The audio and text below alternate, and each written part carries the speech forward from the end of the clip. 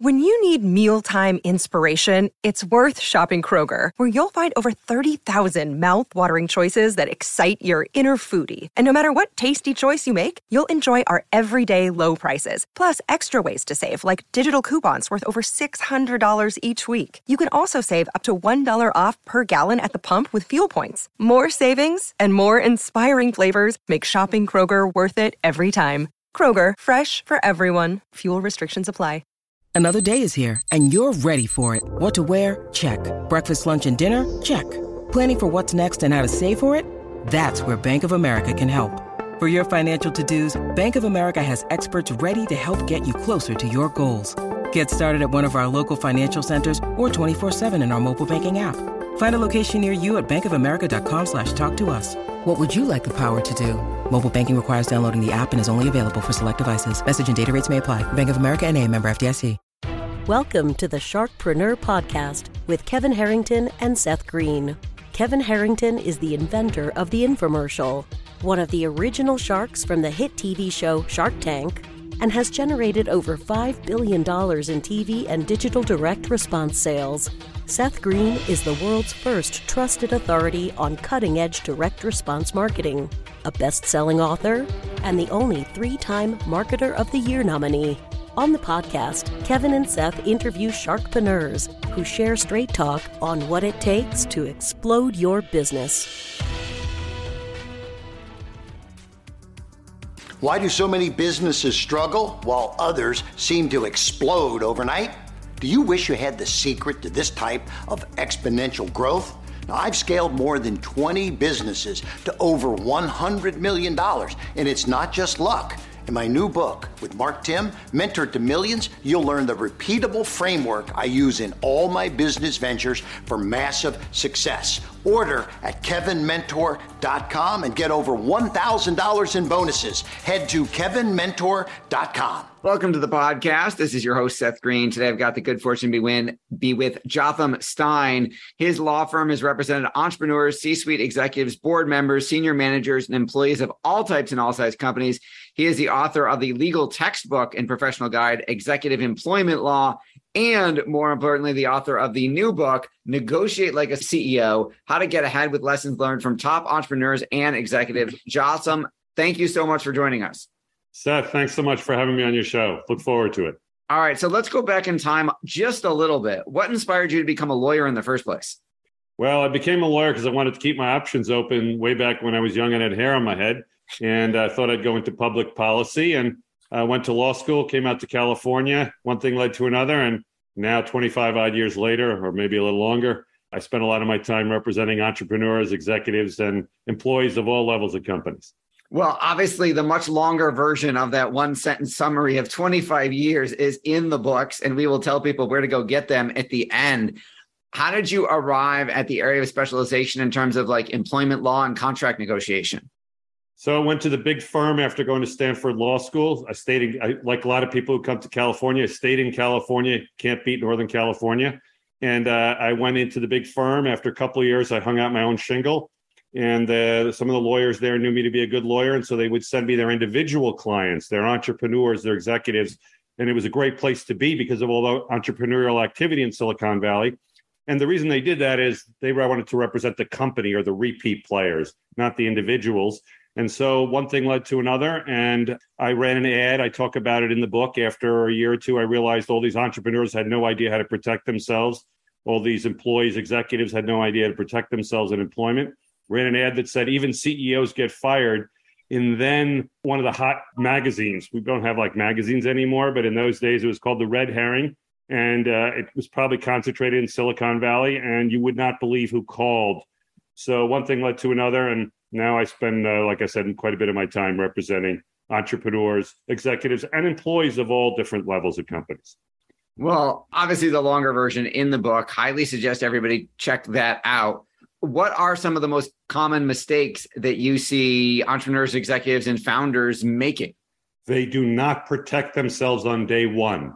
They assume that everything is going to go well, and they negotiate deals, whether they're investment deals or joint venture deals, without knowing what the other side thinks. So, for example, the tagline in your podcast is, what it takes to explode your business. The tagline of Negotiate Like a CEO, it might be what it takes to protect yourself in business so you don't get forced out, which I can't tell you how often happens to entrepreneurs and employees at all levels. Now, I've read a number of autobiographies of entrepreneurs who had that very problem. Is that only an issue when it's like a big publicly traded company? No, absolutely not. It could be any small company, any mid-sized company. Remember, everybody starts small. A founder starts small. And whether you're in business with your family members, you're taking investment from your family members, whether you go into a small business or a mid-sized business with your old college buddy or whoever it is, or whether you're taking money from institutional investors, venture capitalists, private equity investors, you need to protect yourself and to think about the exit on day one. That's why I call it a professional prenuptial agreement.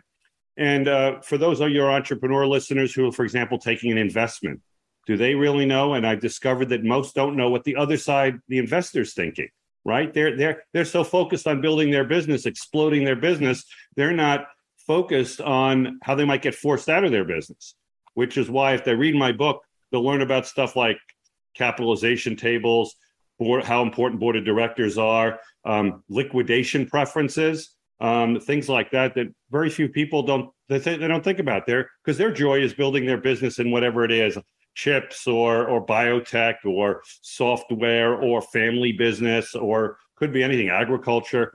But their joy is not in protecting themselves, and their knowledge isn't in that area. Whereas on the other side of the table, there are some sophisticated investor knows exactly how to protect themselves in advance. And if it's a family member or a small business or your college buddy, and you divide things up improperly, there may be nothing nefarious going on day one, but not all relationships go well. We all hope they do. We all know of entrepreneurs, investors, family members who've gotten very wealthy and kept wonderful relationships and go on hikes together, when they're old and hang out together on vacations. We all know that, and that's what we all want to have happen. But I can tell you that doesn't happen all the time. And what you want to do is protect yourself on the downside, particularly if you're an entrepreneur looking to explode your business. You don't want somebody else to explode your business because you got forced out just before it took off. That's what my book's about. Absolutely. Now, I love the term professional prenup. So talk a little bit more about how that works. So in any relationship, when you start a company, you're going to have a contract. Sometimes people start an oral contract, but often there are written contracts.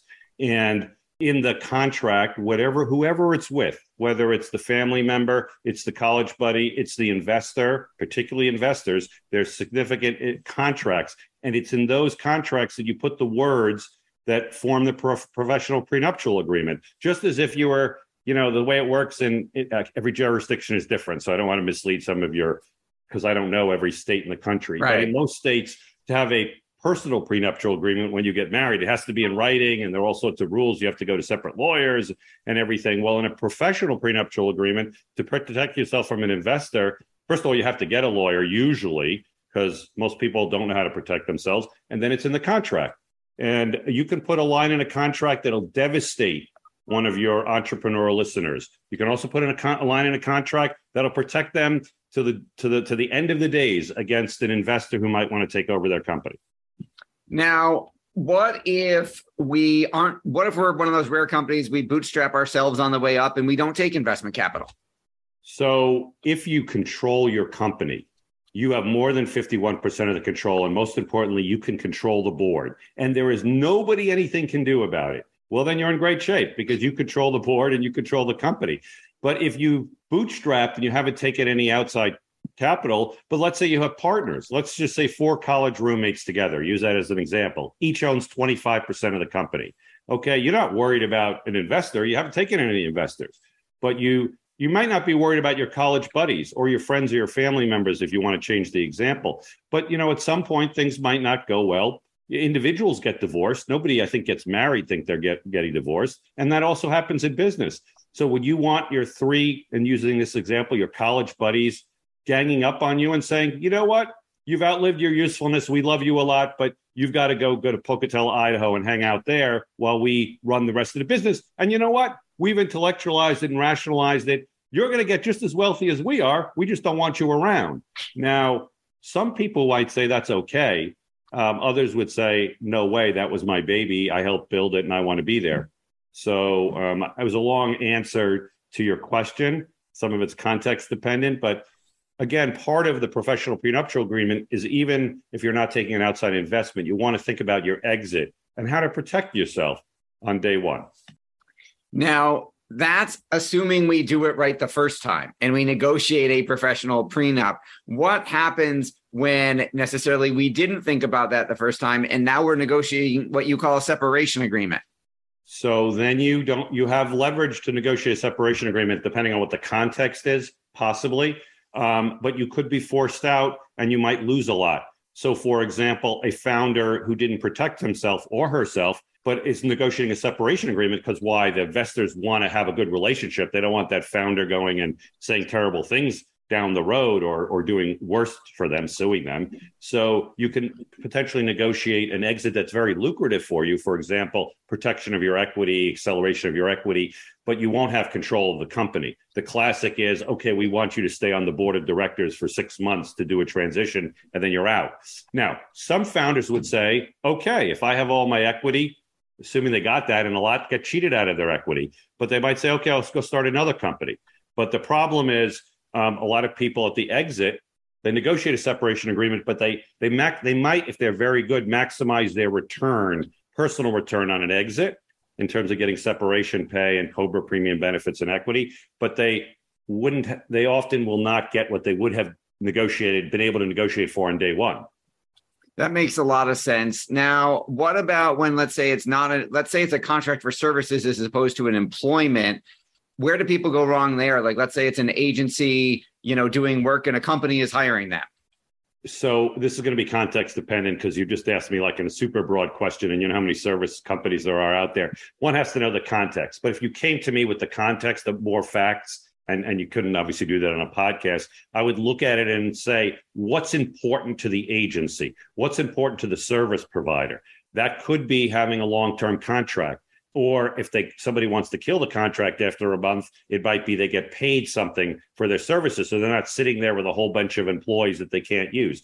It might be, however, the consultant or service provider might have negotiated for some equity in the company. In that case, it might be protection of the equity and they don't care about servicing their employees and their own employees or contractors because they know that there are other companies out there. So it's really context dependent. But in that case, if you're a service provider, you really want to look yourself in the eye or talk to somebody who's experienced and ask yourself, what's the most important things, multiple things that are important in this relationship, and then protect against you being harmed, your company being harmed if those things don't happen. Now, what about when one side holds up their end of the bargain and the other side doesn't?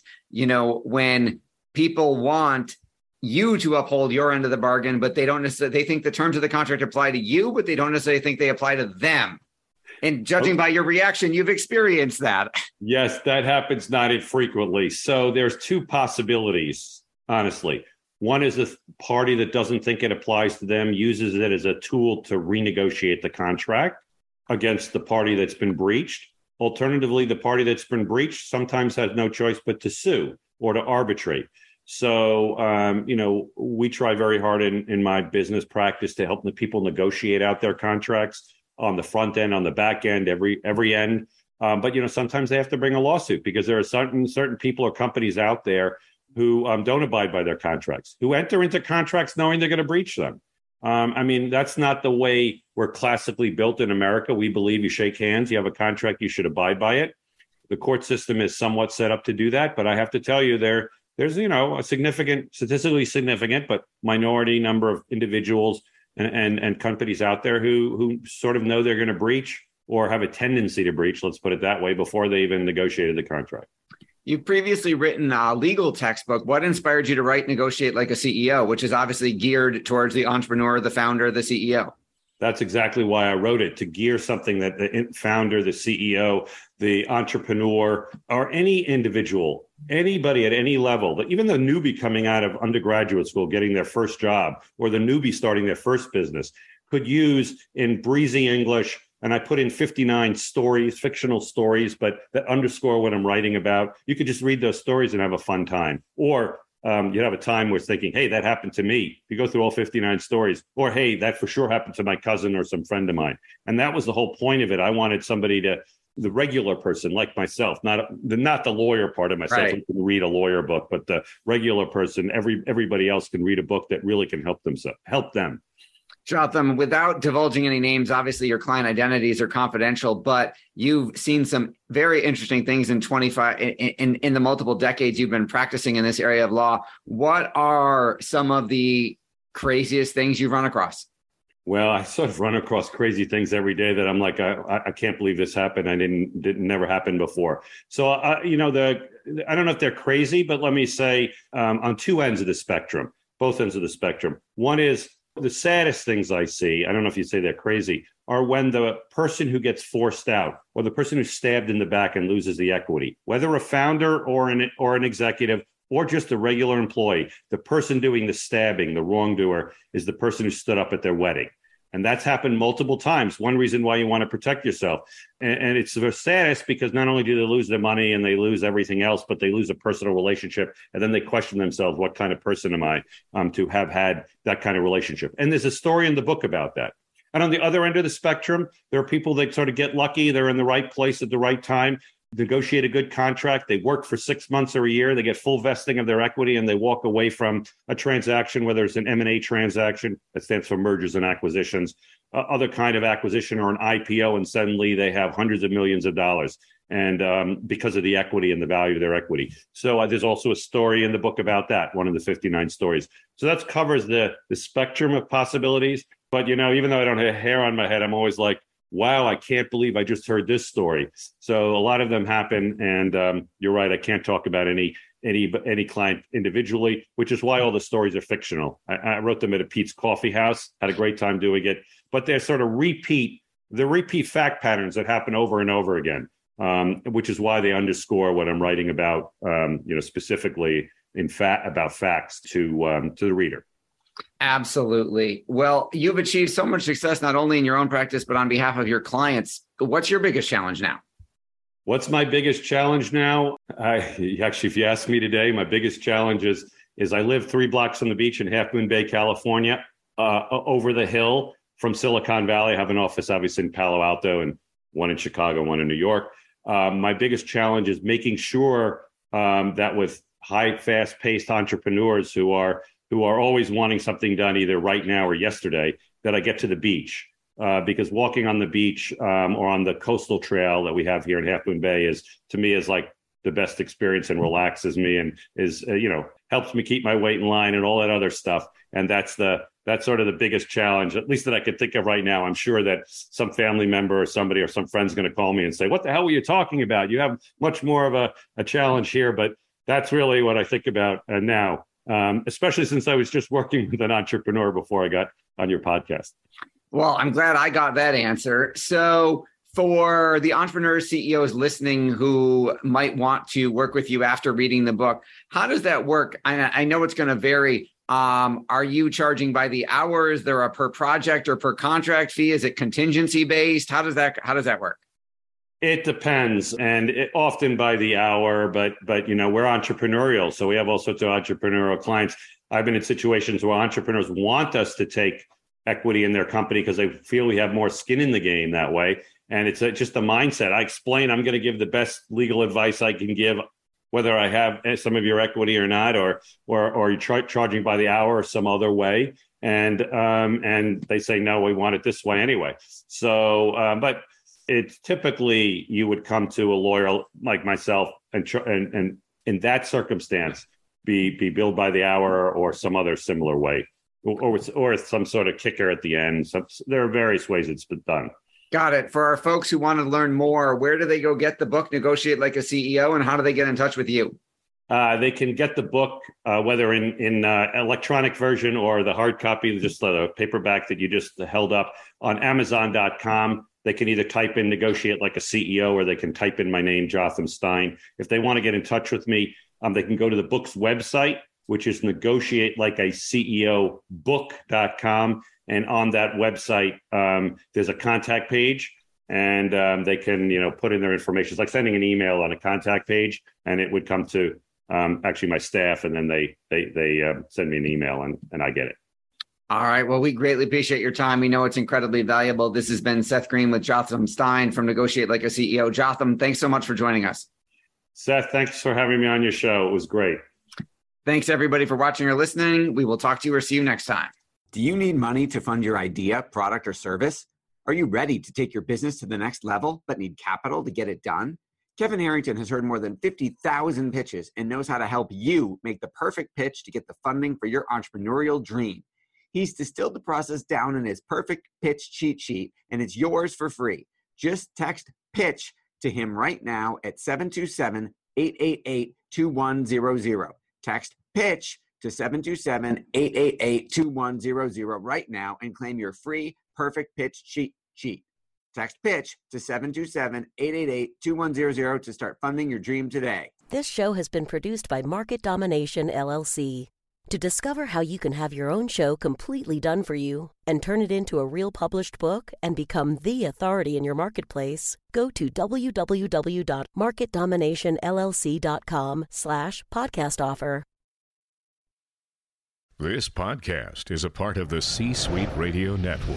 For more top business podcasts, visit c-suiteradio.com.